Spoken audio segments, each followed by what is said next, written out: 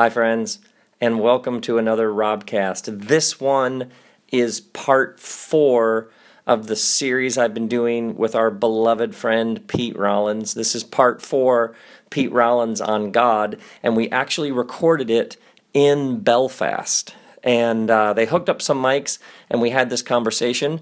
And I don't know about you, but this whole series with Pete, this whole series of conversations, interviews, whatever you call them, has been just amazing. So they recorded this conversation, and then we got the file, and I don't know, there's some funky reverb or something on it, so it sounds a little, echoey. So just wanted to know, we know that, but the conversation and what Pete did was so profound. We're just going to put it out anyway. So there you have it. Hope you enjoy. Hello, friends, and welcome to another Robcast. This one we are doing from Belfast, Northern Ireland, and my beloved friend Pete Rollins is with me. I can't believe you're in Belfast. I can't believe you're here. It's incredible, in my hometown. I love it. I'm sitting there watching you do your thing and going, this is fantastic. So we've been doing this series. We thought, if we're going to finish the series right, let's finish this 4-part series on God in Belfast, Pete's hometown. And we flew here especially for this podcast. Right. So last time we talked, we were in the back house in LA, and now we're here. Tell me, Belfast has such a history of violence, what it was like to grow up here. Yeah, well, you've walked around the city. Yeah. It's a tiny city. When I grew up, that was walled. There were military walls right around the whole thing with these checkpoints, these tunnels that you walked through, and you were body searched. You had dogs, sniffer dogs. The army were everywhere. There was military vehicles everywhere. And then every time you went into a shop, you got patted down as well. Like, I remember the first time I went to Scotland, and I went into a shop and I stood there, and my friend was like, "Why are you standing there?" And I go, "Well, someone's got to, search me." Like just the grocery store? Just a grocery store, any shop, every shop you had to be patted down. It's like TSA. Yeah. Like American airport security, but just to go to the grocery store. Just to go to the grocery store. And that was after passing through a major security checkpoint with dogs, rifles pointed at you, just to go into the city centre. And the routes, I remember one time I first visited you when you were still living here, 2008, you took me to a part of town where like one side of the street was Protestant, one side was Catholic, and that if you went into this neighborhood and you were from this neighborhood, you would get beaten up, and if you were in this neighborhood and you went to that neighborhood, you'd be in trouble. Yeah. It was like one street. It was, and it was probably the Falls Road and the Shankill Road, and there's a massive peace wall between them. We have the most peace walls in Europe. I think we still do. We even have a peace wall that goes through the centre of a park. So one park is for Catholics and one side of the park is for Protestants. It's a peace wall that keeps all the divisions intact. Yes, keeps you on your side and the other person on their side. But you are literally 5 to 10 feet away from, the other. The wall, some of my friends have the wall where it's in their back garden. Out just beyond their back garden is a massive wall, and on the other side of that wall is, a Protestant's back garden. And all this division came from Protestant Catholic God, beliefs about God, tribal affiliation. That got pulled in, but a lot of it was political and is political. Is Northern Ireland part of the rest of Ireland, or is it part of the United Kingdom? So at the moment it's part of the United Kingdom, but a lot of the conflict was about uniting Ireland together. But the cipher, or the way we thought of this, was through Protestant and Catholic. And it was incredible. There's a true story about a guy walking down the street in Belfast. This group of hard lads stop him and say, "You a Protestant or a Catholic?" And of course that was to tell what side you were on. And he said, "Well, actually I'm Muslim." And they said, "Yeah, okay, but are you a Protestant Muslim or a Catholic Muslim?" Right? Because everything was Protestant or Catholic. There was nothing else. You had to be one or the other. Even if you were a Jewish, you were a Protestant Jew or a Catholic Jew. And that defined everything. When you were growing up, did you think this is insane? Or did you think, oh, this is just normal? The rest of the world must be like this? Did you know this was unusual? Did you think this was insane? What was it like? No, I thought it was completely normal. So that was when I went to, say, Scotland, and I was like, why am I not being patted down? Or when I went to England, and there was an explosion, a small explosion, and people freaked out. Because I don't know whether it was the IRA or whatever happened, but I was just standing there going, why is everybody freaking out? Why? So it's a bomb, but we didn't get hit. It's fine. So that was normal, and what was weird was how a lot of the rest of the world experienced life. Really? Yeah. I mean, on a regular basis, there'd be bomb scares. You'd be in the swimming pool, and there'd be an alarm. You'd get out. You'd have to go onto the street. They'd check the whole place, and then you'd go back in. That was just a regular occurrence. And having rifles pointed at you as you walk down the street, just a regular occurrence. Wow. Okay, so I'm interested in how your work is about, like you were saying in one of the earlier episodes, about studying philosophy would be more of a theologian. And that so much of your work has been how we talk about God. Yeah. What we talk about when we talk about God. Yes. I just like saying the title of one of my books over and over again. You are a good title maker. I'll be honest, people should know, I don't know if you ever said this, but Rob says, if you ever ask him what he's most proud of, he says, I think I'm good at naming books. That's his superpower. He's got this. In fact, he said to me, I was having trouble naming a book. Rob says, that is my superpower. You have a problem naming a book, come round to my house. Did I say that? He did, yeah. It's your superpower. It's ridiculous. So you talked about God as the absurd, you talked about God as the real, the imaginary, the symbolic. We talked about God as ground of being, hyper being, event, super being. Wow, we've done a lot.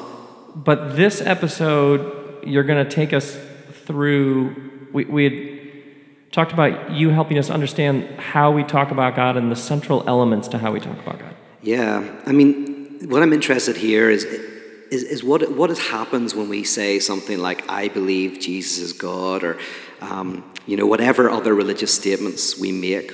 What's going on? And one way to think about it is, if you've got a kid and you say, my child is the most beautiful child in the world, what are you saying there? Because if someone else comes along and says, well, your child's not the most beautiful child in the world. Your child's got big ears. Your child's got a funny nose and his eyes are wonky, right? They're misunderstanding what you mean when you say your child's the most beautiful child in the world. It's like if I give my dad a mug that says world's greatest father on Father's Day. And someone goes like, you literally think your dad's the best dad in the world. They're missing the point. There's actually, I saw a comic book one time where the factory that makes those mugs, they literally, one comes out and then they shut it down, and the foreman comes down and the guy at the belt says, it would be logically ridiculous to create more than one world's greatest dad mug. There can be only one. So what's happening when a parent says that? Now, by the way, some parents are literalists. Some parents literally think their child's the most beautiful child in the world. They're the parents who maybe put their children into pageants because they think literally it's their child, their baby, and then it's baby Jesus, and then whatever other baby, but their baby is objectively the most beautiful baby in the world. So there are very few parents, but who might, as I say, think literally, my child is just so stunningly beautiful, everyone's ugly. But of course, the opposite isn't true. The opposite isn't, oh, I believe my child is mediocre or average looking. They don't mean that either, right? So what's going on? Well, so there's an objective element. There's a baby. There's an objective baby there. But then there's also a subjective element.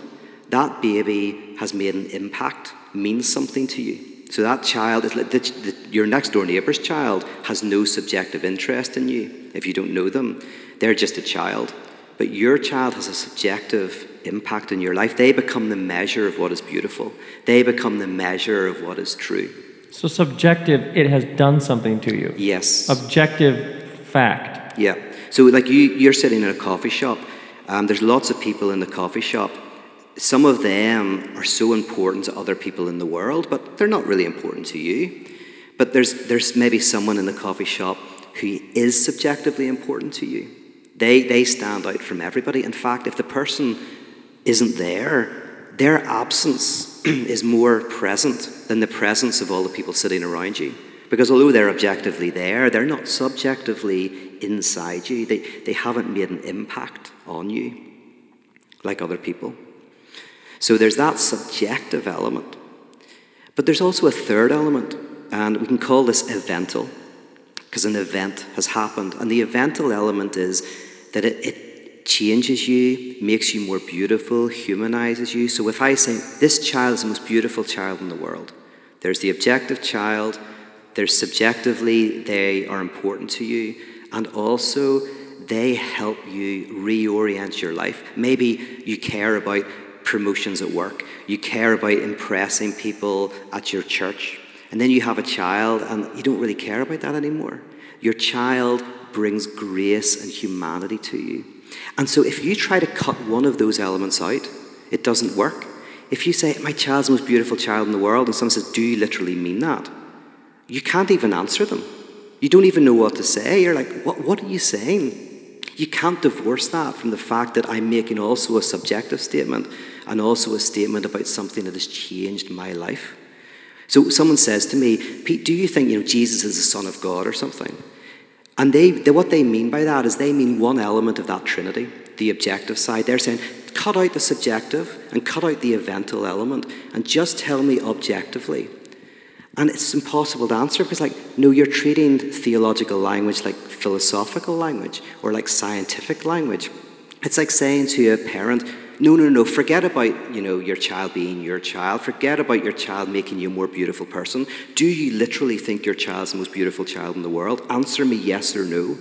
You're like, I can't answer that. It's not yes or no. It's like my child is the measure of beauty to me and has changed me. And so if you cut one of those elements, the whole thing falls apart. Theology is a language that has an objective element. You hear a story, for example, about some religious thing that touches you, that you go, oh, I see myself in that. That gives me language for something. Whereas maybe another religious language just leaves you cold. And then thirdly, it transforms you. And if those three elements aren't there, it's not theological language. So when people talk about God and will say things like, well, I'm thinking about my own ordination when I became a pastor. They did I had a day of exams, oral exams, where they asked me all these questions, like a whole panel of people. But what struck me is the questions were like, if we found 3 Corinthians, because of these letters in the New Testament, 1st and 2nd Corinthians, one of the questions was like, if we found a 3rd Corinthians letter, should we add it to the Bible? This is like the kind of questions. Yeah. I remember one of the questions was, Jesus says he only does what God tells him to do, but he also says God and I are one, so which is it? Mm-hmm. And I remember I got marked down. They had some criticisms of me because I didn't make the proper distinction between ministerial function and ontological worth. Yeah. But nobody in the course of the day asked, are you a good husband? Nobody asked, have you, tell us about somebody who hurt you that you've forgiven. Yep. Or how do you spend your money? Of course, I didn't have any, so that would have been a short answer. But what's so interesting to me is I was tested and ordained to be a pastor with no questions about who I actually am or my conduct or whether any of these things that I was supposed to talk about publicly had actually done anything to me or my heart. Yeah, this is what the French existentialist Gabriel Marcel, he wrote about the difference between a problem and a mystery. He said something is a problem when you stand over and against it and you look at it. So, for example, the problem of suffering. You look at suffering, you ask, why is there suffering in the world? Where does it come from, etc.?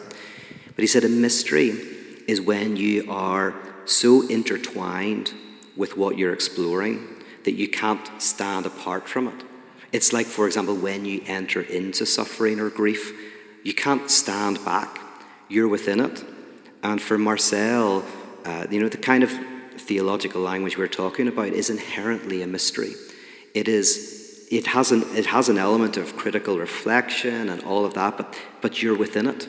And if you treat it as a problem, you actually lose the very truth and essence of what spiritual language is about. So when you talk about theology, when people talk about God, you're looking for all three of those to be present. Yeah, it's like what I think they call it a Borromean knot. It's a knot that's made up of three parts. Borromean? A Borromean knot. A Borromean knot. Borromean, that's it. I'm sure somebody can correct me Is that from sailing? Where did you get that word? It's an old term. I think they used to have them in coats of arms and stuff. It's a kind of form of Trinity. It's a form of showing three things that are so intertwined. But if you cut one element of the knot, the other two fall apart. It's like the three are required to hold it together. So when people talk about God, or what they mean by God, what's the objective element then? So the objective element is, something has happened. It might have been an experience. It might have been something they read. It might have been a conversation they had with something. Something will have taken place. This is actually, think about it in terms of a miracle. So a miracle for someone like Paul Tillich is not something weird happens in the world. That's just the first element. But something has happened. You had this incredible conversation and it really touched your life. So the objective element of a miracle is something kind of weird happens. But weird things happen all the time. Weird is really the word we use for, I don't know what happened there. Right? We may have an explanation someday. So something weird happens, but it also touches you. So for example, someone you love, their cancer goes into remission. But that's not a miracle, that happens to lots of people. But then subjectively, wow, it touches you because you love them. It opens you up, you become more grateful, it bonds you to them, exactly. You realize that life is this precious gift. All these things happen in you because of the...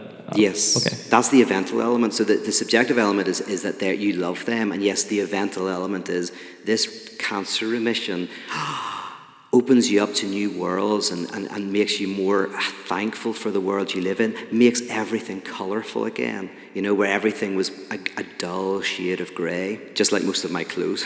But, you look more like Rob Bell's clothes. Rob dresses a lot more colorfully than me. Not a lot more colorfully, but... I have like 2 colors. That's 2 more than me. And I'm colorblind, so that's my problem. But yeah, so there's the objective element, the cancer goes into remission. The subjective element, you love that person. And the evental element, whoa, that just brings color back into your world. So yeah, the objective element is someone has read a story, and say in the Bible, or they've heard something, or they looked at a sunset. That's the objective element. But it cannot be divorced, because someone else sees the same sunset. It does nothing for them. It doesn't do anything, right? It didn't hit them subjectively. So that's the subjective element. And then you're brought into a new type of world, which we can call rebirth. In the Bible, they call this rebirth. And think about birth. You don't experience birth. You don't experience life. Life allows you to experience. So every time I try to experience my own life and think about it, I just fall into these weird paradoxes. Life is not what you experience, it's what allows you to experience. So when we talk about rebirth, we are talking about a form of life that enables us to experience everything differently. Everything is transformed. Yes. This means, by the way, that religious experience is not an experience of anything. It's what transforms your experience of everything. If religious experience was just an experience, you can get better experiences from taking ayahuasca, from like drinking or something like that.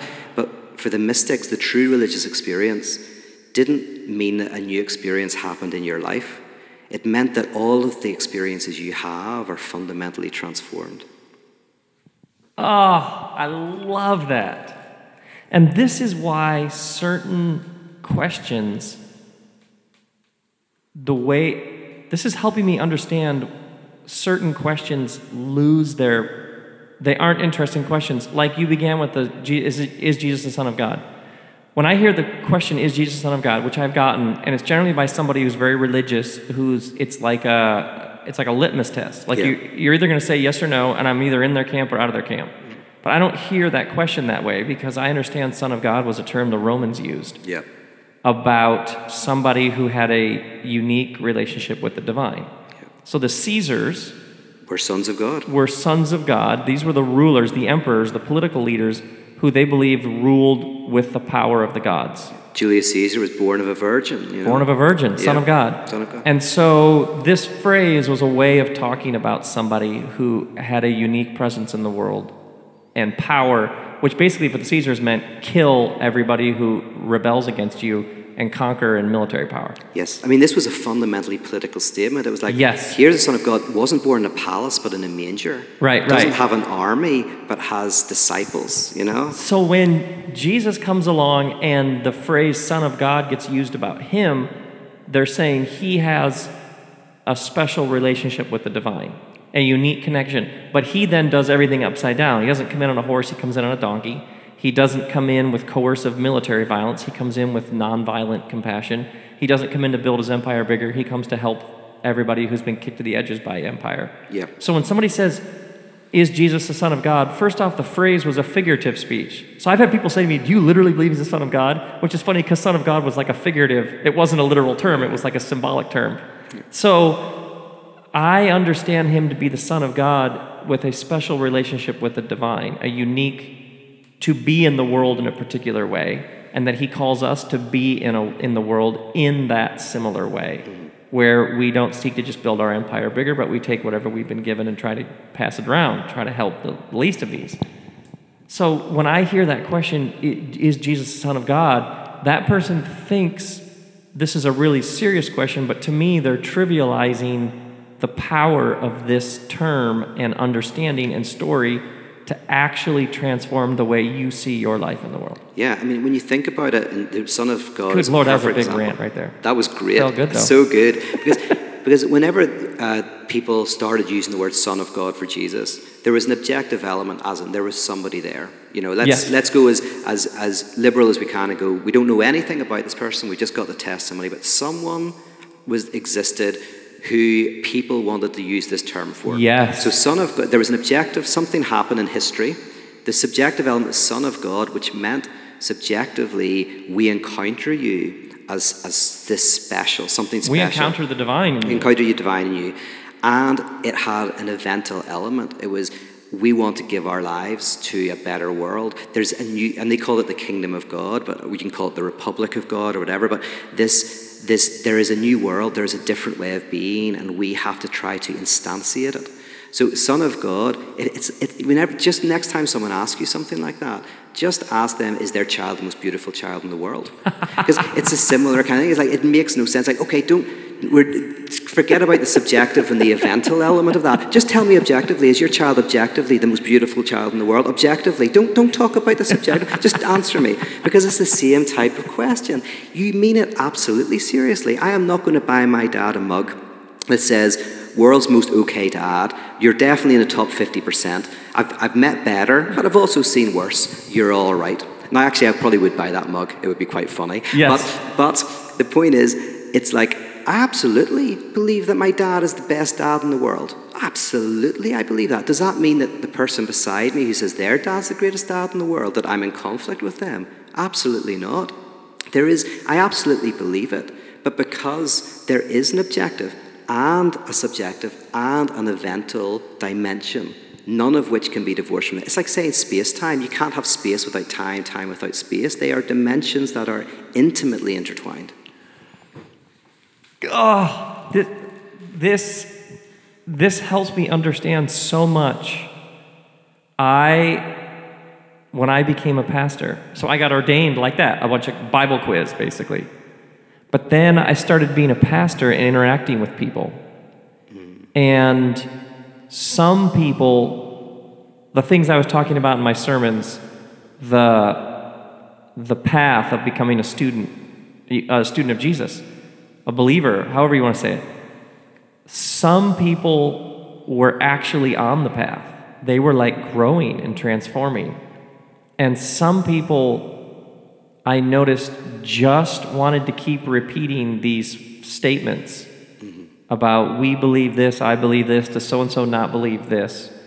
And that some of those people I observed kept almost like kept clinging to, is Jesus the Son of God? As a way of avoiding the really messy work of becoming a new kind of person. Yes. And these religious phrases, I realize now what happened to me is I gradually was like, now that you've given me these three things, without the subjective and evental, you're like a clanging cymbal. Yeah. I mean, have you ever, I'm sure you have, watched these YouTube debates where there's, an atheist and a theist and they're fighting it out. And it's like watching someone who's saying, my child is objectively the most beautiful child in the world. Someone else saying, no, your child's objectively not the most ugly. But ugly, And you're watching it and you're going, everyone else is like, this is the most bizarre thing in the world. And I realize why I've never done debates, because I was always like, I'm playing a different game. Yeah. This is just, I'm so bored with a discussion about whether God exists or not. I can't even stand it. Yeah. But how we are transformed, and what has spoken to you, and why some people the lights are on, there's a reverent hum, and others it's sort of flat. There's nothing, and some of those people are very, very smart, but there's no sacred hum. Yeah. It's like if you have a flag is literal, it's cloth and it's color. But if a flag means something to you, like you grew up in that country, that also has a subjective meaning to you. And for some people, it also has an evental dimension. That flag, is about, they want to see their country be gracious to the outsider, to welcome in immigrants, to bring freedom and service, justice. sacrifice, courage. Exactly. So the flag for that person has an objective, subjective, and evental element. So if you say to them, it's just a flag, it's just color and material, they're like, well, no, it's not. But of course it is objectively, but it's like you're completely missing what it means. It has those three elements for the person, that and take one of those away. And that's why when people say, oh, are you literalist or is this just symbolic? No, only use the term just literalism, just literal, just objective. Because something that's objective is just objective. It's boring. It's just something like, as I say, the person in the hospital bed next to my father, their heart stops, and half an hour later, their heart's beating again. Fantastic. But that's just literal. But if that's my father, that hits me subjectively and tells me of a different type of world where life can overcome death. So that's the language. This is so good. Objective, subjective, evental. Yeah. That's so good. So good. Okay, the Belfast Gay Pride Parade. It's just starting. We can hear it in the background. There's a club across the street from where we are called the Lenin. The Kremlin. The Kremlin? Yeah. Is it called the Kremlin? Yeah. There's a huge statue of Lenin out front. That's where the parade is going to start. That's a big gay bar. I think it was the first gay bar in Belfast. And throughout the Troubles, it was there. So it's a very symbolic place, yeah. Well, the parade's about to start. I can hear the music. It's going to get really loud. Thank you for doing these 4 episodes. Yeah, well, listen, I've just had a ball. Thank you for everything you've done and for being a type of evental experience in my life, Rob. You have, so my goodness. I appreciate everything you do. What are you, what's next? Is there another book in the works? Yeah, another book in the works. I'm actually as well, I'm going to be following in Rob's footsteps. He is the Paul, because he was in Australia and New Zealand recently. I'm going You're going to Australia and New Zealand? In September. And then great. I'm here in Belfast because I'm planning my little festival. 40 people for 4 days in Ireland. We conspire together. It's a festival of dangerous ideas. And Do you call it the Festival of Dangerous Ideas? Informally, I need to call it that more formally. It's called Wake, W-A-K-E, because Wake is a celebration that happens after a funeral. And for most of the people who come, something's died in their life, often a form of religious fundamentalism. And they're going, well, how do I mourn that? And how do I celebrate what comes next? So Wake, I'm prepping for Wake. And that's early next year? Yep, April next year. And people can get all this at PeteRollins.net? Yeah, in fact, I have to tell you this, I think I did mention last time, but since I said on your podcast, I've got a .net, I wish I had a .com. A friend who I know a little bit, come to a couple of my events, he listened and he wrote to me and says, Pete, I bought you .com. So now I've got PeterRollins.com, Is I there am anything now else in you'd the like big time. that you could tell people that you'd like? Yeah, I don't know, What's next? like a nice local gin, you know. What's the next book about? It's going to explore personal and political transformation. How do we look at our ghosts that haunt us, the difficulties in our society and in our individual lives? How do we wrestle with them, and how do we penetrate deeper life? Because mere longevity of life means nothing. If I could give everlasting life to people, but they couldn't enjoy the depth of their life, they would be crying for death. So my book is about life before death, which is the big question. The question of, is life possible before we die? Is life possible spiritually, personally, and politically? And so my book really wants to delve into that question, the question of life before death. So good. So good. Thank you so much. I need a good title, so I'm going to be coming around to get a title for it. Whatever it's called, Rob will have either given me the title or helped me get there. That makes me laugh.